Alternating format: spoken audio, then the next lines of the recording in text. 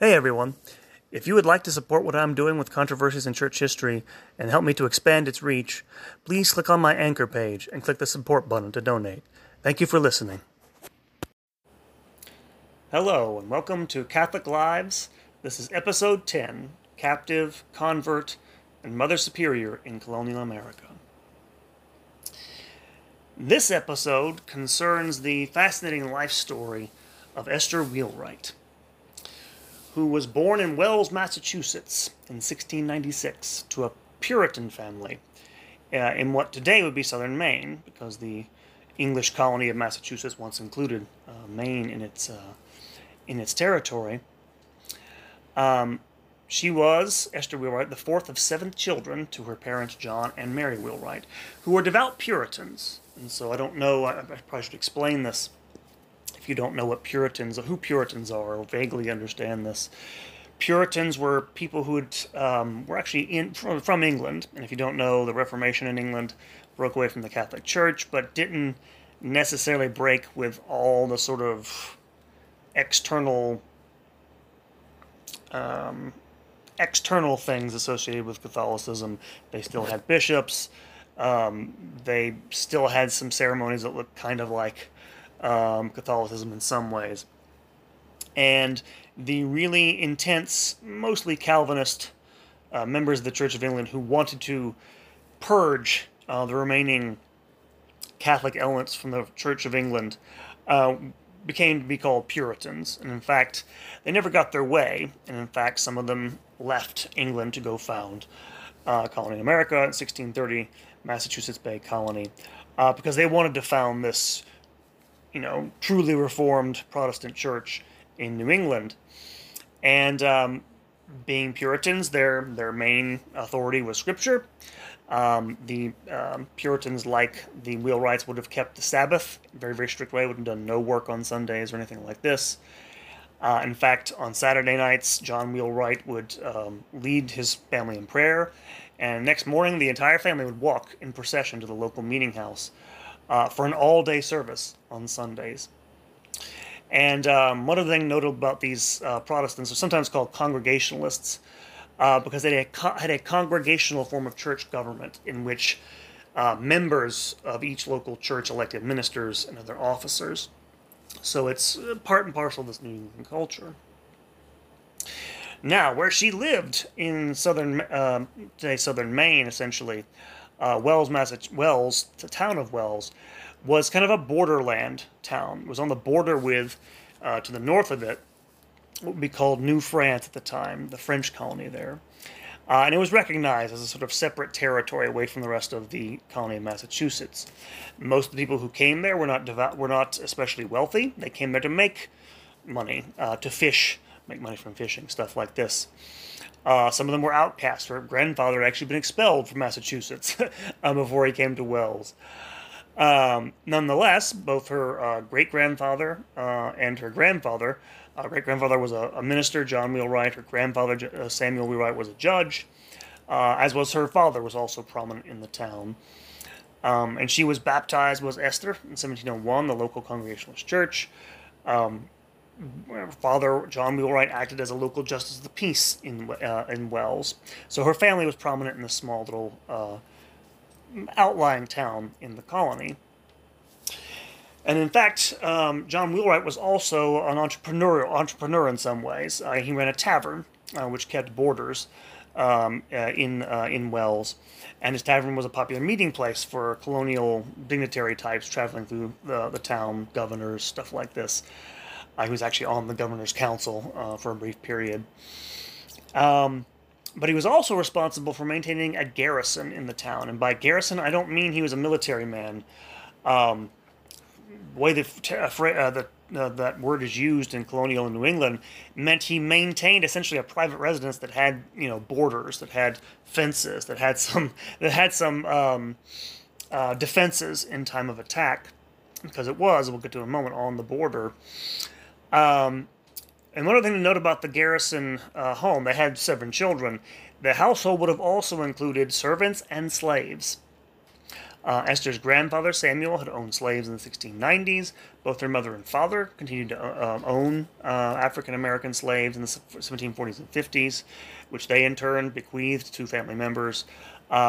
Slavery was actually fairly ubiquitous in early colonial New England. Dies out with the beginning of the Industrial Revolution, late 18th century, but would have been part of her life there. And that life would have been something of kind of tense to a certain degree. The area in which they lived, around Wells, was populated mostly by Native Americans, in particular the Wabanaki Indians, which were made up of 5 distinct tribes in the area. There were also some French Jesuit missions in the area, but no French settlers. And the Wabanaki were the allies of the French, which is why towns like Wells needed to have garrisons. Raiding was a commonplace of life on the border between colonial Massachusetts and New France, as both the French and the English, over many decades, competed for dominance in the region. And this is the source of the first of her many lives, and how it begins after she's there. Because when she's 7 years old, in August of 1703, several hundred Wabanaki Indians and a few Canadians, a few French, descend on the town of Wells and nearby frontier settlements. Now, no detailed account of the raid exists, but we do know that one member, and one member only of her family, Esther herself, was taken in the raid, along with 2 of her cousins. And to give you an idea, by the way, how brutal these raids could be, the Wabanaki actually executed 2 of her younger brothers, who were 4 and 1 years old at the time. So this is part of that battle back and forth between the French with their Indian allies, the English with their Indian allies in this borderland. And she was carried off by the Wabanaki to the forest between the Kennebec and Androscoggin rivers. But that's about all we can actually tell. There's no direct evidence of what she did for the next 5 years of her life, to the time she was 12, among the Wabanaki. Historians like Anne Little, who've written a book about her, think she might have been taken to an Indian village nearby on the Kennebec River. The reason why is that because a couple of years later, the English colonists burnt this village to the ground. Why? This Indian village was the site of one of the French Jesuit missions. They had been targeting it for several years. The English colonists in New England were particularly anti-Catholic, and they saw the French Jesuits as their enemies. Nonetheless, it's probable that she was adopted by a Wabanaki family because of her age and her sex, perhaps as a replacement for members of the Wabanaki families whom they'd lost. As you can imagine, Native Americans had led a precarious life in this borderland, being between these 2 more technologically advanced peoples. They were also, of course, ravaged by diseases, as were many Native Americans, so they lost a good deal of their population in the latter part of the 17th and early part of the 18th centuries. So it would have been something common to them to take someone, a captive like that, perhaps, and make them part of their family. At some point, she was likely, was Esther, introduced to the Catholic faith by French missionaries. We know at one point she was eventually rebaptized conditionally and rechristened Marie Joseph. Again, this is a French-speaking colony. Eventually, her parents, learning about where she was, petitioned the government of Massachusetts, or asked the government of Massachusetts to petition the governor of New France to obtain her release. In response, the governor sent a Jesuit named Father Vincent Bigot to the Wabanaki to persuade her to release her, which he did.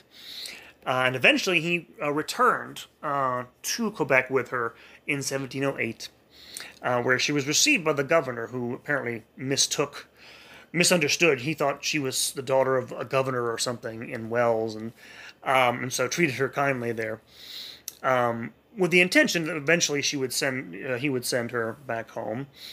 But at that point, there was a war going on in the colonies and in Europe, and so he declined to send her home immediately. So she was eventually placed with a convent, the Ursuline convent in Quebec.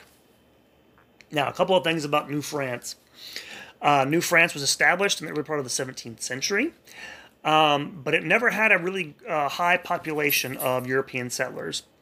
It was hard to get people from France to immigrate to New France, mainly because of the climate. It was really cold. People in France didn't like it.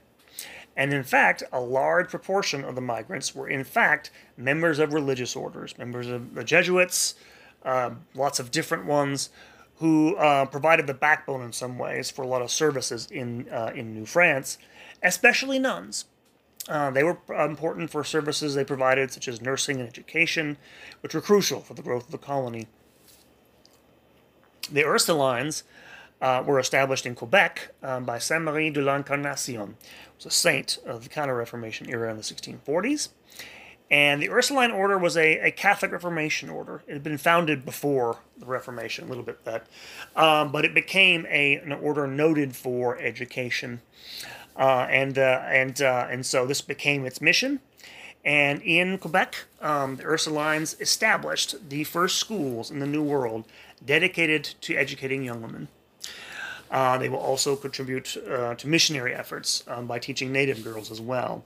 In fact, I believe they'll be the only schools dedicated to young women in North America. I think after the American Revolution. I'm pretty sure. Can't get the dates right, but for a long time they're the only ones. After 18 months staying in the Ursuline convent, she asked to be received as a nun. And Father Bigot offered to pay the expenses of her entry with money sent from France. The French order, sent money to the Ursulines in Quebec, and the Ursulines agreed to accept her. However, the governor of New France objected. Again, he felt obligated to return her to her family, so he took her away from the convent in 1710, and she spent the next winter in his residence in Quebec.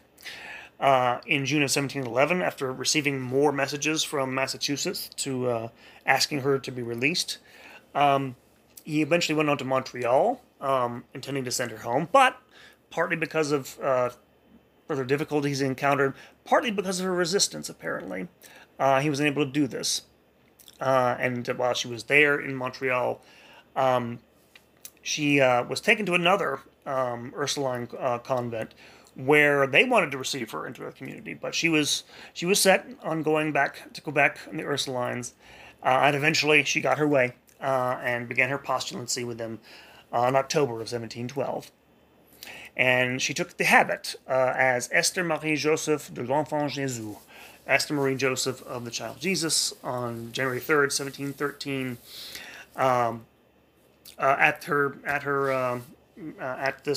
When she took her vows, Father Bigot preached a sermon, which we still have, which contains what little information we know about her life before entering the convent. And even at this point, her parents didn't give up on her. In 1714, her parents again sought her return. And in response, she pled with the Bishop of Quebec to advance the time of her profession of vows, to move it up so she could remain in Canada. And so even though contact maintained with her family by occasional visits from by nephews from New England, she managed to remain in the convent, where she would for the rest of her life, for the next 66 years. She would never leave it. And so this enters the third sort of period of her life. And she had a spectacular rise in the convent, if you want to put it that way. She served in many offices. She appears to have been groomed for positions of authority by the nuns. She was well liked. In fact, she became, and remains to this day, the only foreign-born Mother Superior in the history of the Quebec Ursulines. Secular historians like Anne Little, and her descendant, by the way, Julie Wheelwright, wrote a book about her. Both stressed that she had opportunities in the convent she would not have had if she'd remained in New England as a wife. She would have been a wife, a mother there. Not many other opportunities in the convent. Again, I will get to the offices that she served in a moment, but she would have administrative duties, tasks. She was a teacher. She had, in a way, power. Again, the nuns were important in Quebec. And she was deeply respected by her fellow nuns. The nuns, by the way, never lost this sense of identity of who she was. They referred to her as Esther Anglais or Esther Angoisse, the English Esther, throughout her life. And she might probably have been kind of exotic for them, this convert from this frigid Puritan religion, Protestant religion. And so she goes through almost her third life, right? From Puritan New England to the life of the Wabanakis, whatever that might have been, to life in the convent, in which she distinguished herself in a really bad time for the Ursulines. Because if you don't know, New France was eventually conquered by the British. If you recall, that there was a war between the British and the French broke out in Europe in 1756 called the Seven Years' War, which in the United States was called the French and Indian War, in which the French and their allies fought the British and their allies in North America. And eventually the British captured Quebec and Canada, or what we come to call Canada, in 759 and took over. And in fact, during the war, the Ursulines had actually acted as nurses for British troops stationed in Quebec, when Esther had been assistant superior, second highest rank in the convent. And so, come 1760, they're at a crossroads, because if you don't know, the British were fairly anti-Catholic. There were laws, lots of laws against the practice of Catholicism in Britain at this point. It was illegal in many ways to practice the Catholic faith in Britain. And so, sensing they needed somebody to negotiate with the British, perhaps, the Ursulines elected her superior in December of 1760. And she was actually a Mother Superior twice, from 1760 to 1766, and then again from 1769 to 1772. In a period of great transition, because they needed someone who could, communicate and bargain with the British authorities, who was flexible enough to do this, which she did. She managed to reestablish with much difficulty the community's affairs back in France after the war. As you can imagine, war is a difficult experience. But she also placed the monastery, the convent, on firm financial footing by getting the nuns to perfect their skill in making crafts, particularly what's called birch bark embroidery, which is a form of embroidery that was apparently native to the region, which apparently British colonists particularly liked and were sought after, and became very highly profitable. And so she was entrepreneurial amidst of all this. Perhaps most importantly, she got permission and got the British government to allow the convent to reopen its novitiate in 1764. Because, of course, if you can't have new novices, you can't have a convent. And this is, by the way, after a lapse of 9 years because of the war. All of a sudden now you have guaranteed the continued existence of the community, which, if I'm not mistaken, it still does exist in Quebec. And she directed them up, and for the better part of that 14-year period, up to the passage of the Quebec Act in 1774. If you don't know what that is, during the midst of the conflict with its colonies, the British government basically granted toleration. That's what the Quebec Act did, was grant essentially religious freedom to its Catholic subjects in Canada. They were trying basically to sort of use them in the conflict between them and the colonists. The passage of the Quebec Act, by the way, terrified colonial New England. It's one of the reasons they started the revolution, actually. They were horrified by the fact that Catholics were getting the right to practice their religious faith again in New England. And so she is responsible, this convert, this refugee, really. I mean, it's really what the life of the Wabanakis was like. It was kind of a unsettled existence. And coming out of that to become this, towering figure within this holy life among the Ursulines. Now, there's a lot of questions we have, historians, about Esther's life, mainly because we don't have a lot of direct evidence as to her motives, particularly with entering the convent. She never left any records. We have plenty of records from the convent, but they very rarely detail. We have letters from her. They very rarely betray her inner thoughts. Now, her historian, Anne Little, thinks that she was probably attracted to the Ursulines because of the situation she was in when she was 12, 13. that she wanted the security that the convent could provide. Perhaps. She also makes it sound like, hey, she'd been through all these different experiences, Puritan, among the Wabanaki, now Catholic. She sometimes makes it sound like she was trying on an identity. I think this is a little bit simplistic, but if that's true, apparently she found it. One of the few sort of inklings we get of her inner life, if you will, comes from a letter she wrote in 1747, when her mother actually sent a letter to her from New England, informing her of her father's death and asking Esther to return to Massachusetts to be with her. And she wrote back, and she thanked her mother for telling her about her father's death. But instead of taking up her offer to return to Massachusetts, she instead asked her mother to come to the convent in Quebec and join her as an Ursuline nun. And so in the end, she did choose the life of a Mother Superior over the other ones. Even if she had this fascinating life, which fascinates secular historians, she found her identity as someone who found the contemplative life in this teaching order in her true calling. And in fact, by the way, you shouldn't feel sad for the Wheelwrights. They had 8 other children besides her that survived to adulthood. Many of them went on to do well successfully financially in New England, made good for themselves. But Esther herself never returned to New England, and in fact, she would stay in the convent until she was 84 years old. Died in 1780, just as the American Revolution is coming to an end.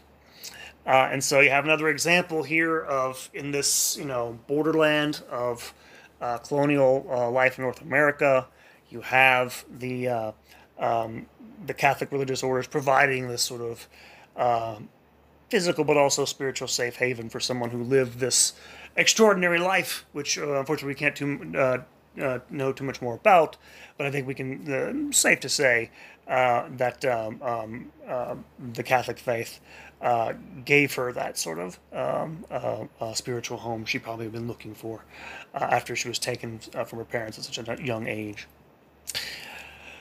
And so there you have it. There is this week's episode of that's it for this episode of Catholic Lives. Be on the lookout for the next one. Hopefully, it won't be too often during the semester, but I'll try to keep up as much as I can. Please, if you liked what you heard, please go to our Facebook page, like us, go to Apple Podcast and leave a review, leave a comment. That helps me spread the word about this. Go to our website, which is churchcontroversies.com. The new schedule of talks is about to begin for the fall semester. It's up there. Please spread the word. Hope you all guys have a great whatever week next time till you hear from me. Take care and God bless.